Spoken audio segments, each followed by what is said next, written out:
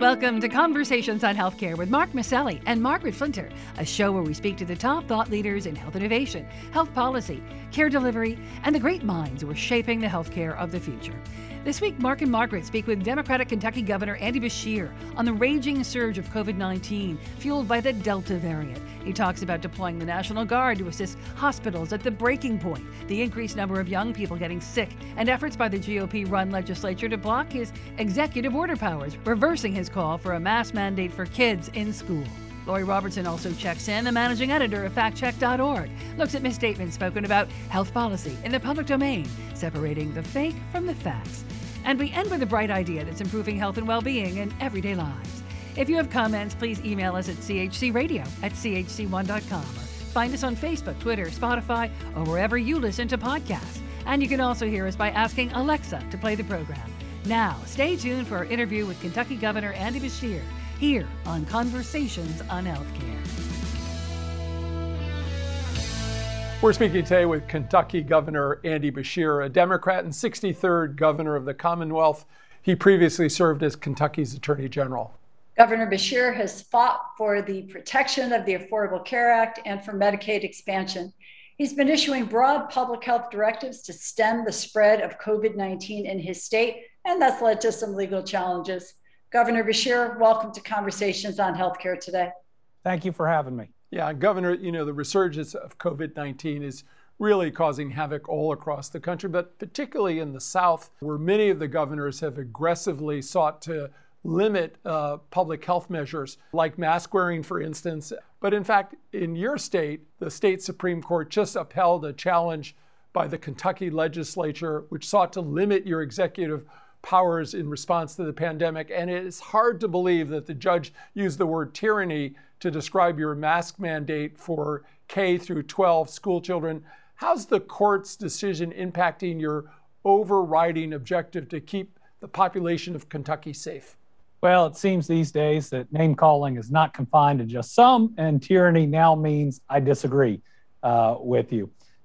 Listen, from the very start of this, I was committed to doing the right thing, to following the science, because at the end of the day, I care about the lives of my people a lot more than I care about my own personal popularity.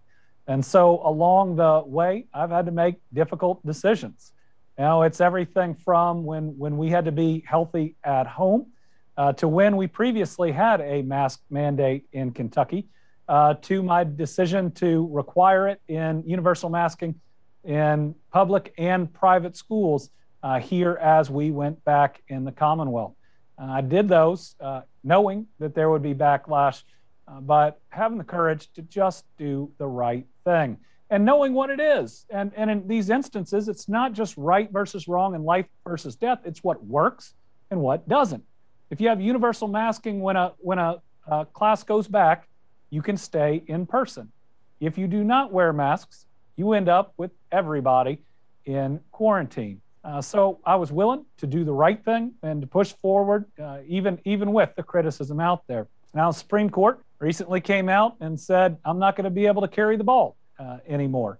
That these tough decisions, instead of being made by one individual that has a little more latitude to do the unpopular thing, if it's the right thing, they're going to be made by a legislature consisting of over 100 people. It may be harder. And that legislature has suggested before that they don't agree with mask mandates, but I'm certainly going to push and do my best to provide the education to show them that that is the only way right now. Because as we're talking, I just got news that we have the third highest number of cases in Kentucky than we have had at any time in the pandemic. And that's with over 60% of adults in Kentucky having at least one shot of a vaccine. And today, we announced 65 deaths. We were down to 3 a day. I was looking forward to zeros, numerous days in a row, which I hadn't yet had the opportunity to see. So our state and the South, what'll be the entire United States, is on fire with the Delta variant. Now more than ever, we've got to make the right decisions guided by public health to save lives. And I'll also say, and we can talk about it, our hospitals are bursting at the seams. Yeah. We have one that has a disaster plan in effect, the disaster plan. People are being treated in their cars outside of them. So we're calling in the National Guard to help. We're trying to take over testing for some of them to free up staff, and we've asked FEMA for help. So this is a time when we need strong leadership, and I hope the legislature will step up and make the right decisions. Well, Governor Beshear, we are sorry to hear this. It's, of course, exactly what we're reading. The numbers don't lie. And while we can talk about the fact that much of this was preventable, if we could have gotten out there sooner, getting people to be fully vaccinated, yes. The reality is you have to deal with what you have on the ground right now. Tell us more about the impact of this Delta surge on your state. How is it affecting life in your state? Share with us a little more about the hospital situation. You've got hospitals and health centers, clinics all over the state. How is it affecting the whole healthcare system in your state? It's dire. And when they say this thing is aggressive, that's not a good enough word for it. It's like an inferno. How quickly it escalates. Cases going from in April or in early June in the hundreds to, I think we have 4,800 new cases today. More kids than ever before. Used to be about 11% of our cases were kids. It's now 20+%. Remember, little kids don't get tested that often. It's making people sicker from the very beginning, and we're losing younger people in their 30s and 40s without pre-existing conditions. We're seeing more breakthrough cases, primarily with those that'll be helped by the booster that the immunocompromised can already get. But its impact on hospitals, especially hospitals in areas with lower vaccination rates, can't be understated. Most of these hospitals, aren't used to helping higher acuity, sicker patients.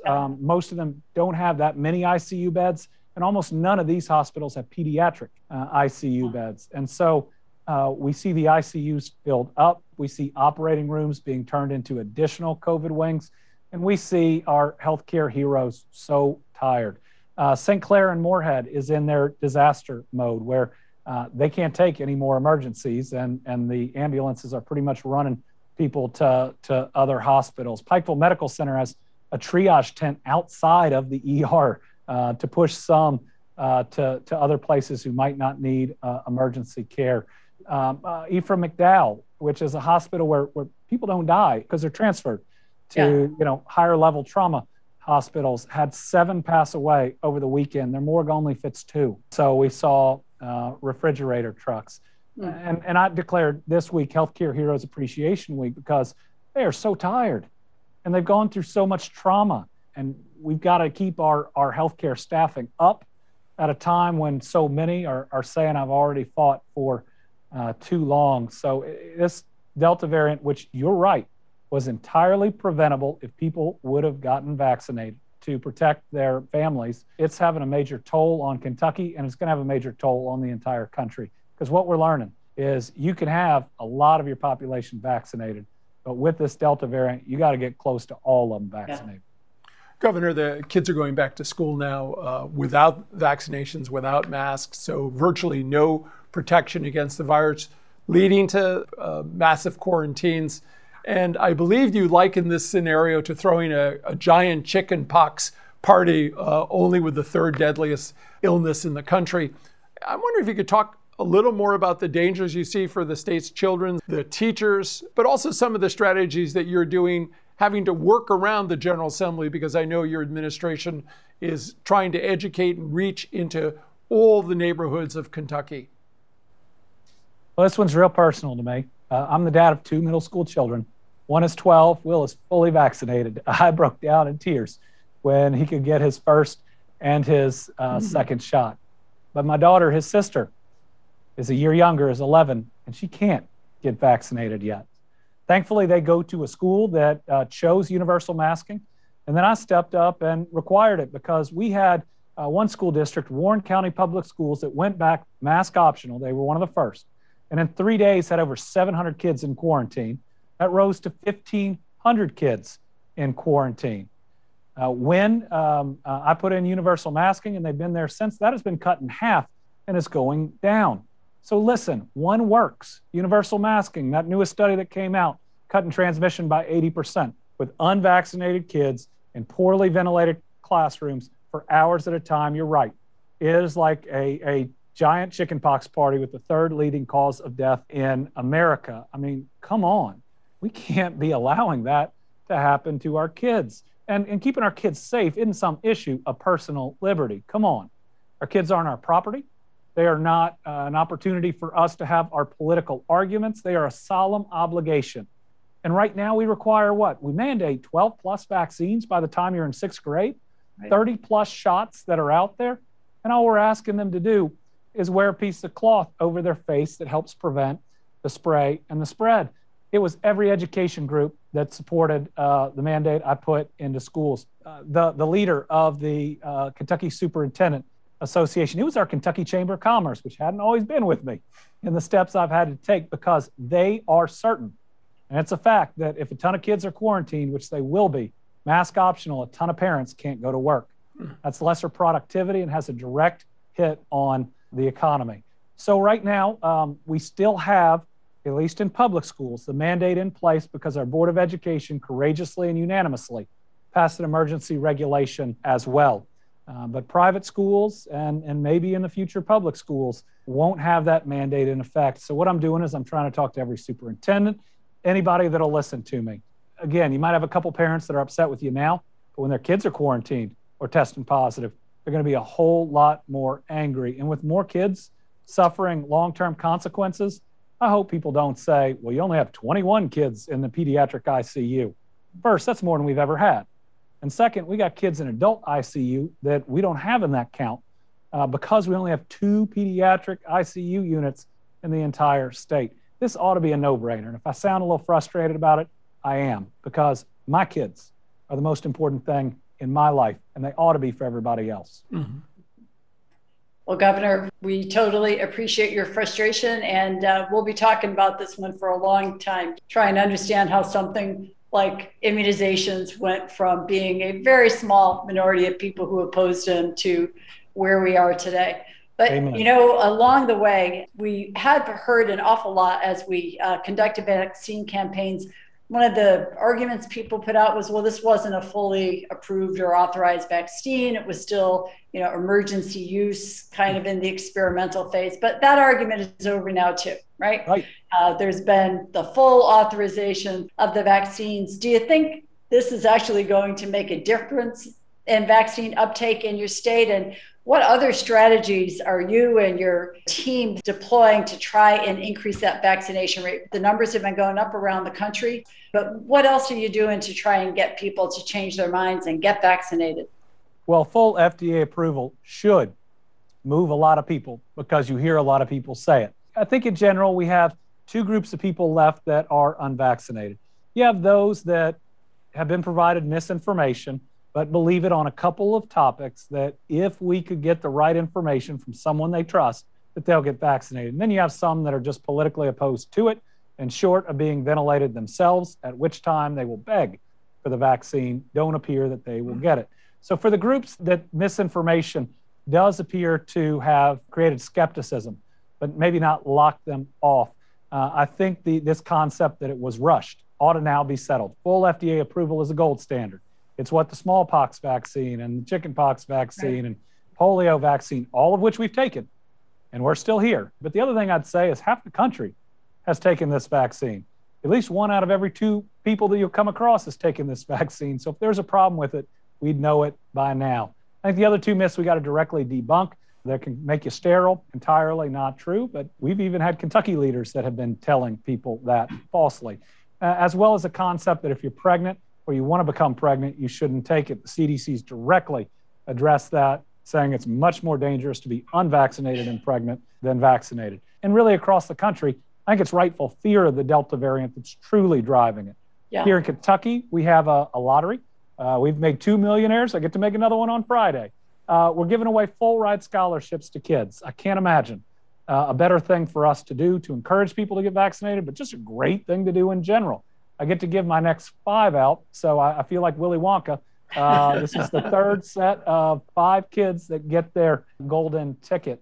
Wow. We've got our MCOs, our managed care organizations with Medicaid, offering money. Though we're still not seeing a lot of people come around to that. So we're learning a lot about incentives right now. Yeah. I think what we're really going to see now we have full FDA approval is private sector mandates, because this is their workforce. and their workforce could be wiped out very quickly. Look at Tyson, Tyson Chicken. You got their huge operations, and COVID can spread and ravage a facility there. I remember because we had to shut one down for a couple of days. That's a workforce that if you want to protect it and remain productive, that vaccine is really necessary. I see that as the next big step that's gonna boost numbers. I think you're absolutely right. We're speaking today with Kentucky Governor Andy Beshear. Governor, your father, former Governor Stephen Beshear, joined us in 2013, and he spoke eloquently about the reasons for the Affordable Care Act and the Medicaid expansion, a rare position amongst Southern governors. And your predecessor, though, tried to dismantle much of those gains, and you've really tried to correct that course. And I remember your father telling us that the ACA was not only good health policy for Kentucky, but it was good economic policy. And the same logic could really apply to vaccines. And I think you've said that one hospitalization could cost hundreds of thousands of dollars. And I'm wondering, as governor, you have to think about these things. Help our listeners understand the economics of prevention and public health measures and why vaccines are truly the best hedge against both health and economic calamity. Well, first, let me say Steve Beshear is a great man, a great dad, and was a phenomenal governor. And him embracing the Affordable Care Act and expanded Medicaid is one of the reasons that Kentucky, a state that was predicted to have one of the highest per capita death rates in this pandemic, has not, because access to health care is the difference between life and death. And expanded Medicaid is absolutely necessary to expand access. And let me say, I was honored to fight for that program. My dad instituted the Affordable Care Act as governor, and as Attorney General, I was the co-lead with Javier Becerra in fighting to protect it. And the biggest legal victory of my life will be that ultimate Supreme Court decision that in part bears my name in the Commonwealth that preserved that legacy, coverage for pre-existing conditions, expanded Medicaid, you name it, and for to be able to protect a little bit, not just of how incredible it is, but my father's legacy is something that I will forever be grateful for. Any state that hasn't expanded Medicaid absolutely needs to. And I will say during this pandemic, we had to take additional steps. Before the pandemic, I rescinded the Medicaid waivers that my predecessor had done that would have kicked 100,000 people off their health care. But we were at a point last summer where African-American Kentuckians were dying at twice the rate that they make up of our population. The reason was access to health care. And so we led a specific marketing campaign directly to that in our Hispanic population to get folks signed up. And guess what? Being intentional works. Sure, a lot of people tried to say free health care for one group or the other. Listen, it was available for everybody. But now our death rates line up with or are below our population numbers. Being intentional works. Now I know the second part of your question was about the economics of this. And eventually, I think our insurers and others are going to come around and you're going to see some major movement there. To get your shot of hope, to get your vaccine, costs you $0.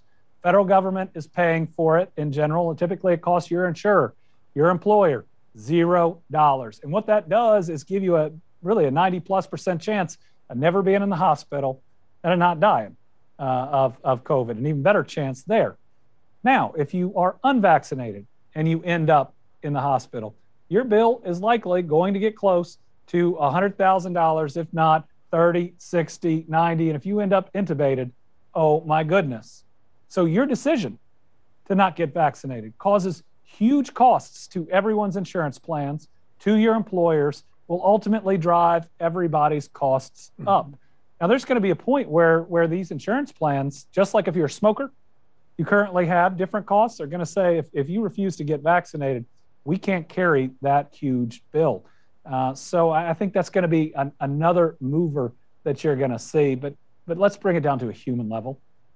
If you're unvaccinated and you end up taking up a hospital bed, and our hospitals are bursting at the seams, and we have an accident with a bus of school children, a bus of adults, and there aren't beds for them, more of those people die. That's it. More of them die. Yeah. It shouldn't.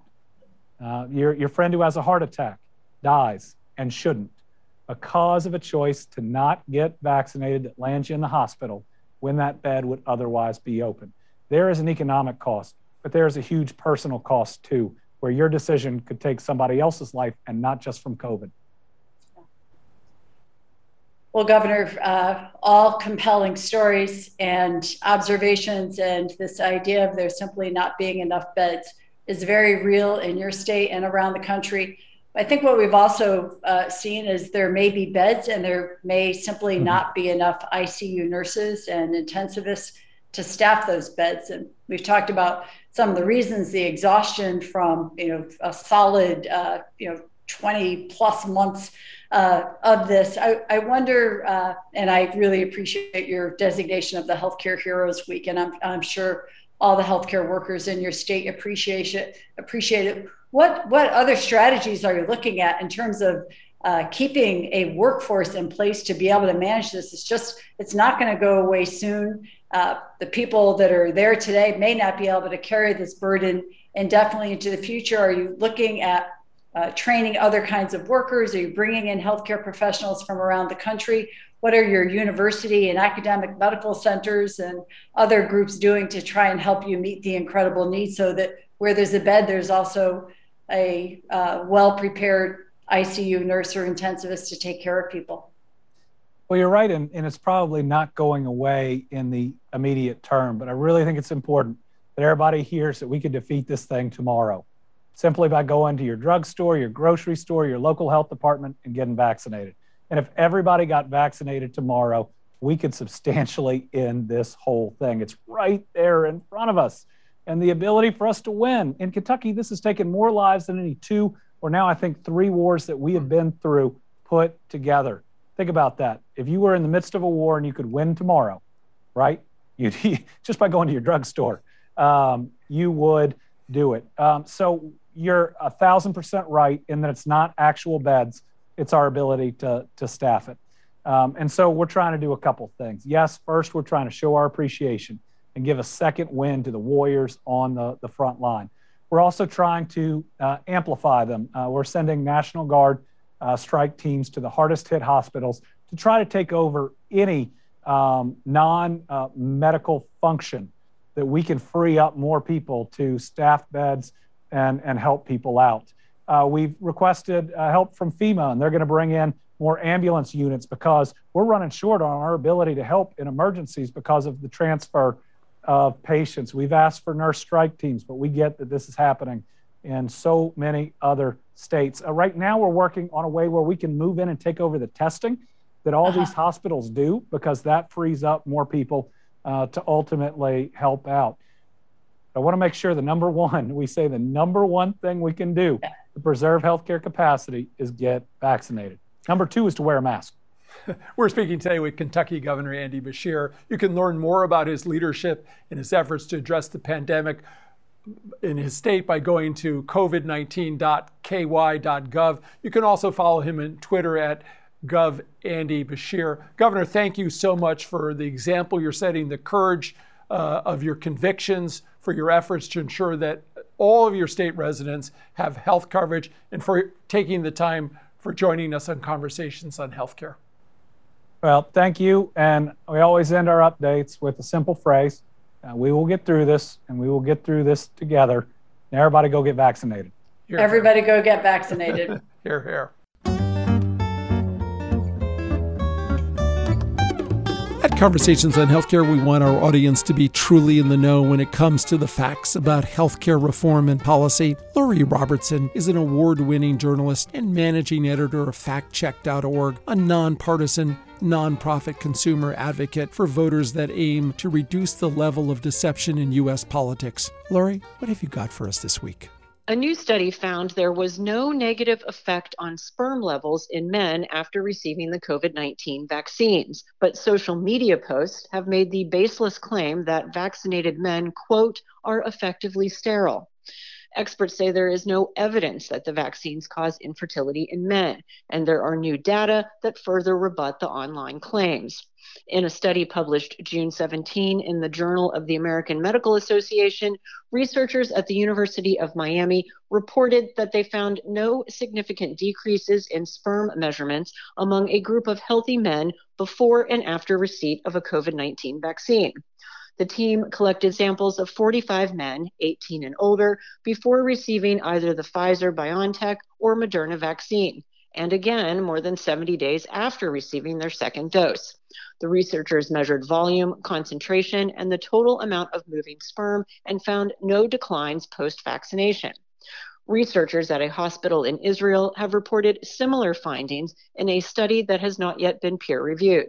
The Society for Male Reproduction and Urology and the Society for the Study of Male Reproduction issued a joint statement in January saying, quote, COVID-19 vaccines should be offered to men desiring fertility, similar to men not desiring fertility when they meet criteria for vaccination. Experts say a fever could affect a man's fertility for upward of 3 months, but that's any fever, not something unique to a fever following vaccination. And that's my fact check for this week. I'm Lori Robertson, managing editor of factcheck.org. FactCheck.org is committed to factual accuracy from the country's major political players and is a project of the Annenberg Public Policy Center at the University of Pennsylvania. If you have a fact that you'd like checked, email us at chcradio.com. We'll have FactCheck.org's Lori Robertson check it out for you here on Conversations on Healthcare.